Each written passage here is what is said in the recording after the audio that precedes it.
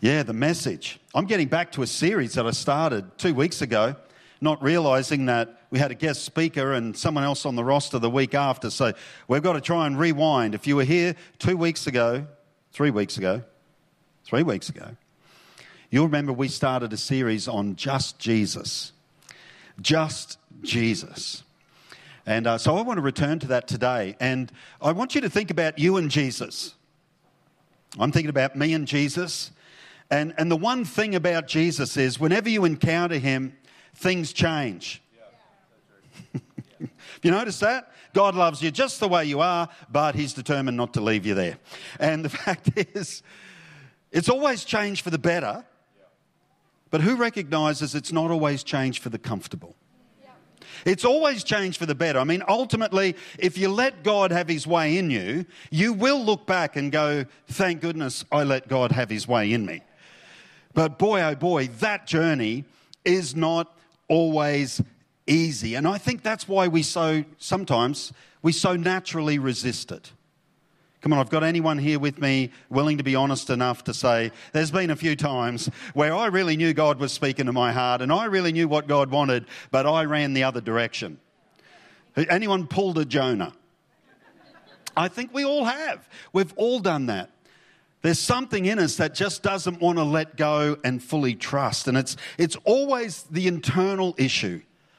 It's always a wrestle of the heart. Have you noticed that? When you encounter Jesus, there's always the wrestle of the heart. And so this series is based around, and we'll move into the Sermon on the Mount. We're going to move through Matthew chapter 5 through chapter 7 and just looking at Jesus. And as we do, probably the prelude to what we would call the Sermon of the Mount is a thing called the Beatitudes. That's not a Bible term. It's just a handle that we've put on a certain passage of Scripture where Jesus repeatedly uses the word blessed. Blessed is the one who, blessed is the one who, blessed is the one who. And he pronounces these blessings over certain heart attitudes more than anything. Not so much go out and do this, but actually be this. Be this and you will be blessed. And so that's what this series is about. And next week we'll finish the last 3 Beatitudes. So I've got 3 again today. If you haven't heard that first message, I think it's worth going and having a look. Mainly because these hard attitudes are really the foundational spirit that we need to have for pretty well everything else Jesus teaches. Not just in Matthew chapter 5 through 7. That's one group of 4 major groups of Jesus' teaching that we find in the Gospel of Matthew. But when I look at the Beatitudes, they really are these blessings, which is simply where we get that word from. I do want to actually introduce that properly. Beatitudes translates literally to happy and rich, these blessings. It's the foundation for embracing everything else that Jesus taught. Have you ever been confused by believers who seem to believe the right stuff, but you can't really receive it from them? Because there's a different spirit about it. It's like, I know you're quoting the Bible at me, but I'm not sure that's the way Jesus would quote it. And I think this is what Jesus is getting at. You can be so right in what you believe and so wrong with the attitude of your heart at the same time that the message of Christ gets all twisted and bent out of shape as it comes out, and you only need to watch YouTube for a while to see that. And so Jesus comes to our hearts and challenges us to put a filter on our hearts so that we can actually see the kingdom of God. And we can see God for who he really is. And you know, when I preach this, as I preach it, and certainly as I was preparing these messages, it's actually difficult to preach because I find myself so regularly coming up short. I'm listening to what Jesus is saying, and one part of me is like, no, that can't be right. Surely you don't expect that, Lord. Or actually I just sort of think, man, that is just not me all the time. And so it's actually been quite transformational even looking at this afresh. And I think it's because there is a spirit of the age in our world, the spirit of our world around us, and It is determined to push us into its mold, and it promises life. It promises to be life-giving. This is where life is. It's in the accumulation of things. It's in having endless fun. It's in doing this and doing that and having the best holiday or whatever. I don't begrudge any of that, but there's a spirit of the world that's trying to tell us this is what it means to be fully alive and to be fully human. And I tell you the truth, I don't believe it. When we've got a world where dogs have more rights in cafes than an unborn child has in a human womb, I get the feeling that our world gets it wrong. And we actually really, really need to listen to Jesus and put his filters on our heart. So here we go. I'm going to read a little bit of context here, as I did last week. I'm going to read full passages of Scripture. I'm going to read them quickly, then zero in on what we want to speak about today. Matthew chapter 4 provides a context for Matthew chapter 5, and it says, Jesus went throughout Galilee teaching in their synagogues. They were basically the meeting houses for prayer and reading of Scripture. He was proclaiming the good news of the kingdom and healing every disease and sickness among the people.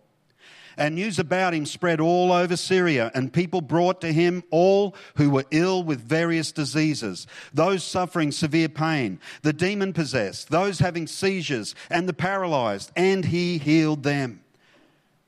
Then large crowds from Galilee, the Decapolis, so that was the 10 cities literally, so we're talking a lot of people. Galilee, Jerusalem, Judea, and the region across the Jordan followed him.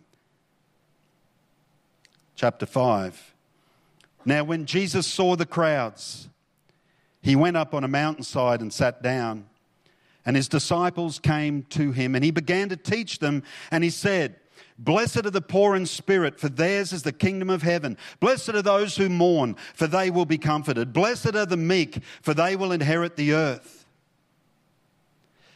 Blessed are those who hunger and thirst for righteousness, for they will be filled.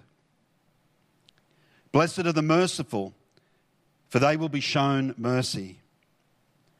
Blessed are the pure in heart, for they will see God.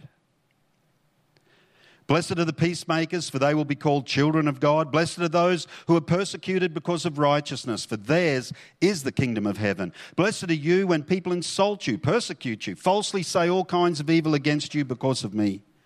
Rejoice and be glad, because great is your reward in heaven. For in the same way they persecuted the prophets who were before you. Jesus pronounced these blessings, blessed, blessed, blessed, blessed. And the Greek word for blessed is literally makarios. It means happy and rich of soul. Original language, happy and rich of soul. First beatitude we're going to look at. Blessed are those who hunger and thirst for righteousness, for they will be filled. You know, whenever we talk of hunger and thirst, I think straight away we're talking passion, aren't we? When we hunger and thirst for something, it's what drives you. Who's ever been really hungry, really thirsty? It tends to drive you, doesn't it? And in a sense, I think what Jesus is saying is when righteousness drives you, that's an incredible blessing. We can be driven by all kinds of things. We've already just talked about the spirit of our world and the spirit of this age. It's trying to drive us in particular ways, generally to sell things. When we're driven by the right stuff, it's an incredible blessing. If we look at the word righteousness, the broad meaning is literally the quality of being morally right. But actually, I think from a biblical perspective, it's a lot broader than that. I think it hasn't helped our Christianity that we've moralized everything down. I think God calls us up to something so much higher. I think ultimately righteousness to God is when everything is put right. When everything is the way it was meant to be, not knocked out of kilter by sin and death and shame and all the other things that have entered our world. But when it actually comes back to being, this is now right. It's not just a moral standard, it's something so much bigger than that. This is now the way God wants things to be. And Jesus says when that is the motivating factor of your heart, it's not as simple as righteousness is not doing the wrong thing. That's such a shallow and short way of looking at it. As a matter of fact, that just leads to self-righteousness, because if you can tick those boxes, you start to feel more highly of yourself than you ought. And if you mess up by that standard, instead of actually walking before God and allowing Him to transform you, you will hide in fear and shame, just like Adam and Eve did. So there's no winners in seeing righteousness as some sort of moral standard. It is so much bigger than that. It is when the world is right. That's why Jesus said, pray this way, that thy will would be done on earth as it is in heaven, because when that happens, righteousness reigns. The world will be put right. Once again, it'll be as it should be. Our good friend Shane Willard talks about the whiplash factor. Has anyone heard any of that teaching? But he often says that, like, if we're living one way here on earth and think that we're going to have fun in heaven in some future life, don't be shocked if you get to what you perceived as heaven and you don't like it because it's unfamiliar. But when we long for things to be the way God wanted them to be, then even perish the thought, tomorrow you get hit by a bus, then you've set a trajectory that you gleefully step into, and it's even better than you imagined. It's just more of the same. This was the trajectory of my life. But who knows, you can be in church, you can be doing all the Christian stuff and whatnot, but actually your trajectory and your living is like that. You're not looking for what God's going to do. You're looking for what you get. And when that intersects with God's will be done, that would be a painful experience. Whether you've confessed Jesus as Lord or not, it'll be the same painful experience of, this is not what I thought it was. I think this is why Jesus is saying you're blessed. If you set that trajectory now of longing for this world to be what God created it to be, for me as an individual, for me to be the person God always created me to be, when I'm longing for that, Jesus said that will be fulfilled. And it will be fulfilled. He is coming back. And He will set all things right. So that will happen. The question is whether we'll be familiar with it, comfortable with it, or actually whether we'll be dreading the day that God puts things back the way they were meant to be. And I think this is why Jesus said it is such a blessing. You set your heart, you be driven by the right motives, the desire to see the world the way that God sees it, the desire to see people the way God sees them. Then you're setting yourself on a trajectory that will be filled. You will be satisfied if that's your motivation. We could paraphrase that verse this way. Blessed are those who passionately long for the world to be put right, for they will be satisfied. So are you longing for that day, or secretly dreading it? Now I need to pick someone that I know is longing for the day. Pete, can I ask you a question? Because he's an honest man. And it'd be tough to be honest at a moment like this. Do you long for an end to injustice and pain that we see in our world, where people are used, treated like a commodity? Do you long for a day where that changes? Absolutely, absolutely. No doubt, no doubt. Well, Jesus says you're blessed, man. I want to pronounce a blessing. You'll be happy. You'll be rich of soul. If you long for a day where all that changes, you're blessed, because you will see it. It will happen. Blessed are the merciful. Are you doing okay? Yeah. It's okay, Pete. You can put your heart back in your pocket now.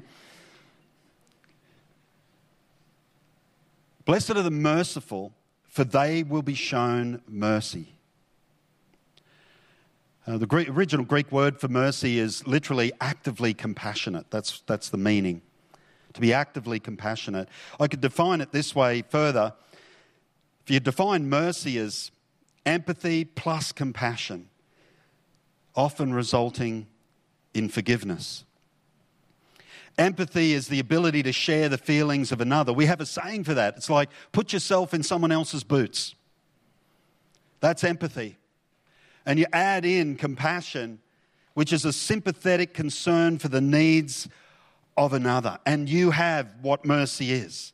To be able to feel what someone else is feeling and to be moved towards them to make a difference in that situation. Mercy. And I really, really believe we reap what we sow, and that's why Jesus is saying, be merciful. Those who demonstrate mercy will receive mercy.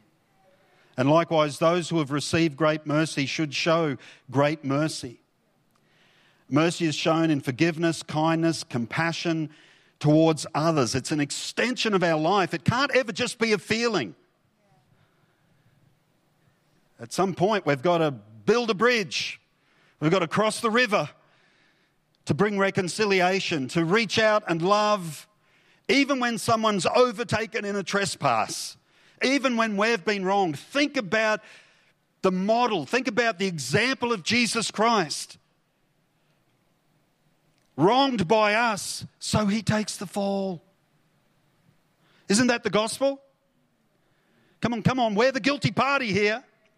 He's the innocent party, and yet he's the one who does everything he can to build a bridge back for the sake of reconciliation. And sometimes we harbour things in our heart and we can't let something go. But that person hurt me. I've got no doubt. I'm not saying they didn't. Jesus isn't saying that bad things don't happen to good people. The question becomes, what do we do with that? Are we able to be a reflection of our Creator, who emptied himself, made himself nothing, reached out, absorbed the wrath, the pain from humanity to show that God was not the one with the issue? And he asks us to respond, blessed are the merciful, for they shall receive mercy. You will experience it again and again and again.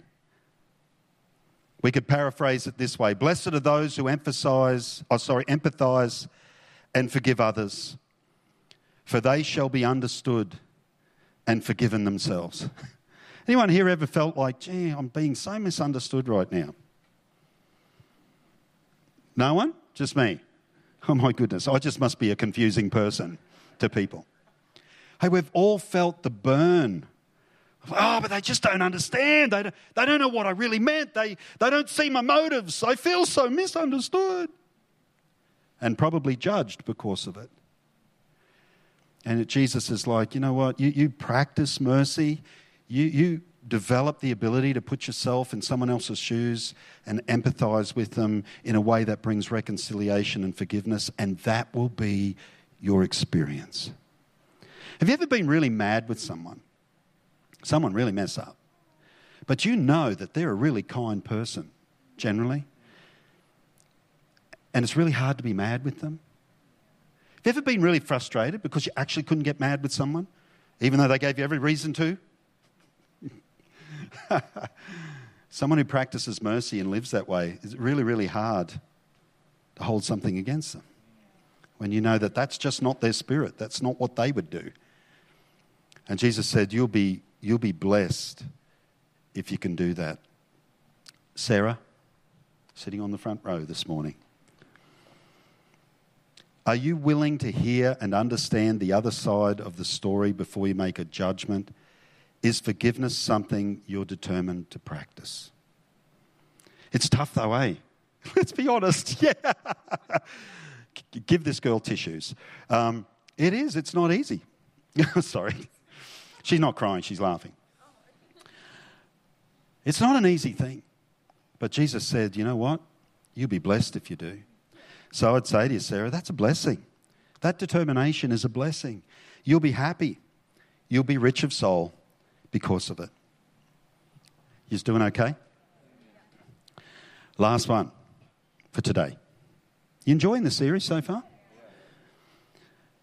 Blessed are the pure in heart, for they will see God. Blessed are the pure in heart. Of course, pure in heart really speaks to motives, to those things within us that are just deeper than what people see. What truly motivates us at the seat of decision, the pure in heart. Whether we're fair, whether we love justice or not, whether we're self-seeking or self-sacrificial, all of those things come back down to our very deepest wiring in our heart. The interesting thing is that Jesus actually links that to seeing God clearly. And I'd say, quote unquote, it's no one's seen God at any time other than Jesus walking the earth. And Jesus says this, like, you will see God. It's like what he's saying is purity brings clarity. We're just heading into spring. Has anyone noticed how dirty their windows are after winter? You know, the spiders are out and nesting and all of that, and it's like, oh my goodness. I've had the blinds pulled in that room for the last 4 or 5 months, and you open it up and it's like, better get to cleaning the windows. A clean window brings clarity. Sin always leads to confusion. Have you noticed that? Let's just be honest. Can we talk about that when we mess up? I'll give an example. I'm not going to ask for a show of hands, but has anyone here ever told a lie? Only about half of us. Well, that's pretty good. I think that's pretty good. You know, we've got a saying in our society, hey, and it's an old one. You might remember it. Some of us will remember it.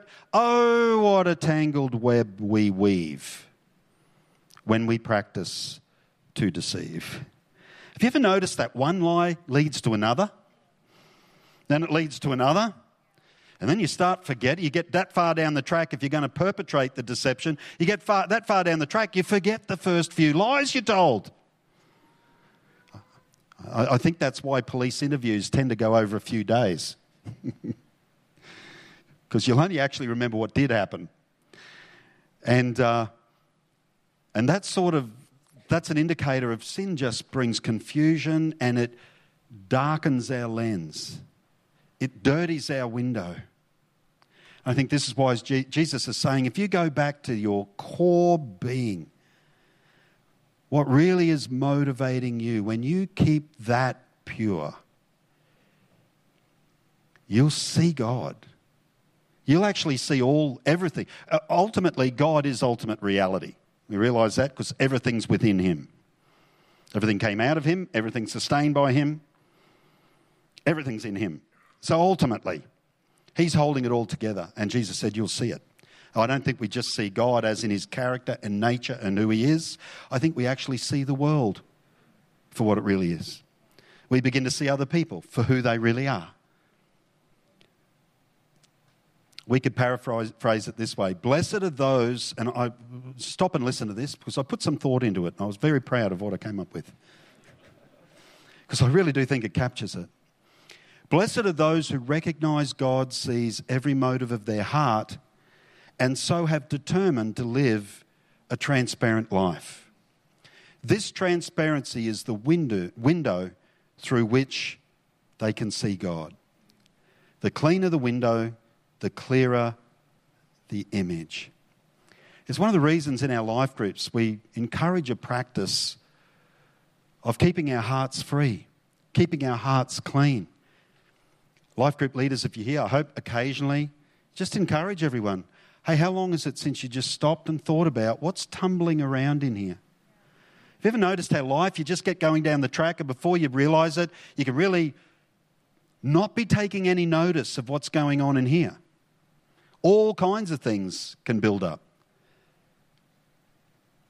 Greed, offence, lust, all kinds of human things can start to build up. But just stopping for a moment and saying, Lord, is there anything going on in here that's displeasing to you, that you want to speak to me about, that you want me to address? Just doing that is like cleaning the window, and we all need to be good window washers. Because ultimately it's how we see God for who he really is. It's how we understand who he really is. I'm going to read a verse from 1 John chapter 3. The Apostle John puts it so well. And I'm just about finished. Just about to wrap up. But he says, "Dear friends, now we are children of God, and what we will be in the future has not been or has not yet been made known. But we know that when Christ appears, we shall be like him, for we shall see him as he is. And all who have this hope in him purify themselves just as he is pure." It's a beautiful passage, isn't it? It's like John's saying, you know, we don't really know what the future holds, but we do know this, that we're going to see Jesus again. And when we do, the transformation that's happening now will be made complete. We will be just like him. Wow. All the other stuff cut away. Paul puts it this way: "Let every man be careful how he builds. Some build with wood, hay and stubble, and some with precious stones and gold, etc. But it's all going to be tested through the fire. The only thing that remains is that which is precious." And it's an exhortation. Come on. Don't wait to see Jesus. If you have this hope of seeing Jesus, determine to live like him now. Determine to think like him now. Determine to see the world the way he sees the world. Determine to see your neighbour, your workmate, your spouse, the way that Jesus would see them if he was in the room. And that transformation process accelerates. I think it does. All of these things that we're talking about today, they are all part of this transformative process by which we become familiar with the kingdom of God. Kingdom of God is not out there somewhere. It's not down the road. It's not happening in some church that's doing it better. Jesus said, don't run here and there looking for it. It's within you. It's happening right now in this place. I reckon, as I've talked about Jesus. And all of this is Jesus saying, just clean the window. Get in step. Act and respond the way that God has already responded to you. And you'll be no stranger to God. You'll know who he is. You'll see him for who he is. You'll hunger and thirst for what he wants to do in the earth. And you'll be in step with him. So a couple of questions that might help us if we just ask ourselves these. Actually, just before I move, I've got to find someone to apply this last point. So I'm going to pick on a whole big group of people down there at Warwick. And this is a tough one. That's why I'm giving it to you guys, because I know you can handle it. Do you ever question your own motives, then submit them to Christ? That's simple. Do you ever question your own motives and then submit them to Christ? And I know that you do. And Jesus would say, well, you're blessed. You're blessed. You'll be happy.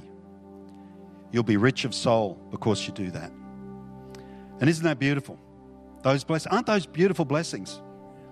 Come on, aren't we excited to be a little bit like Jesus? A little bit more like Jesus? And we could ask ourselves these questions. When I look at the state of our world, do I ever long for things to be put right and for humanity to finally be at peace? That's just a real godly thing to be. Like, man, I look at our world and I don't want to put it down too much. I think God is at work in our world, and I think there's lots of beauty in our world. There's also things that need to change. And so the question becomes, when I look at the world, is there a longing in my heart for it to be the way God wants it to be?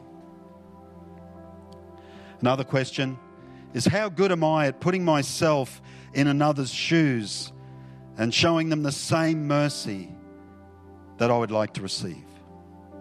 It's a good one for us to take home with us, isn't it? And maybe some of us right now, you might be thinking, man, you don't know what's happened. And that's true, I don't. You don't know what I've been through. You don't know what's been done or said or whatever. I don't know that. All I know is that the only way you get freedom from it is this. It's a blessing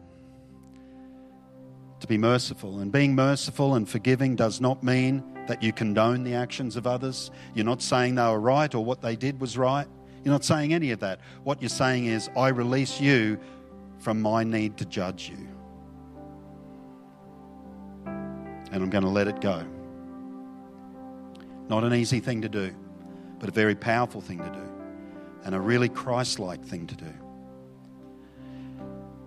Am I aware of my own motives when I think about life, make decisions, and interact with others?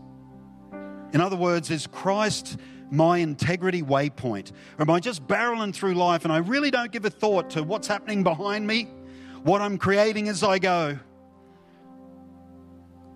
Or am I actually stopping as I move through life and going, Jesus, what would you have me do? It's a big decision. This decision might affect others. Ultimately, Lord, what would you have me do? And that's called purity of heart. I'm going to get us to stand. We're going to pray. And I'm just wondering, I'm going to do something a bit different today, but I'm just wondering if I could get, there he is, could I get you to pray for us, Mark? I've just seen Mark walk before Jesus for, I don't know how long we've been together in this place, mate. 30-something years around in each other's world. Could you just pray for us about applying some of these principles to our life? Father, we just thank you for these Beatitudes, Lord, and how powerful they are in our lives. And Lord, I just pray for everybody hearing this message this morning, Lord, would apply them in their own lives, and knowing that you're hearing their words and that you'll be blessing them, that they'll be blessed. We just thank you for it in Jesus' name.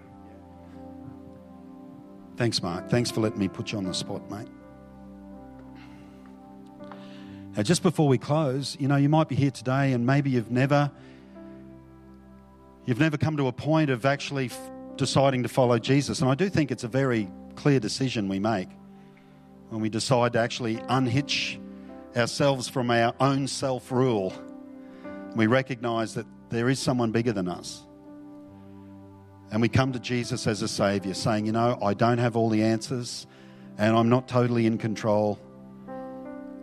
I want you to have the reins of my life. Take the steering wheel, in a sense. And every service at New Hope, we give the opportunity for this. So right here in the room, down there at Warwick, if you're with us online, you have an opportunity right now. If you've never surrendered your heart to Jesus, every encounter with Jesus changes you. It's not always comfortable, but it's always for the best. God only has good in store for you, friend. And if you're at that point where you think, yep, I'm on that journey and I think now is the moment, then I want to give you that opportunity. So could we bow our heads one more time? And just wherever you are, down at Warwick, even in your lounge room, right here in the room, if that's you and you want to take that big step towards Jesus this morning, would you just raise your hand right where you are? God bless you, mate. That's awesome. You can put it down again. Yep, God bless you guys. I see you over here in the back row.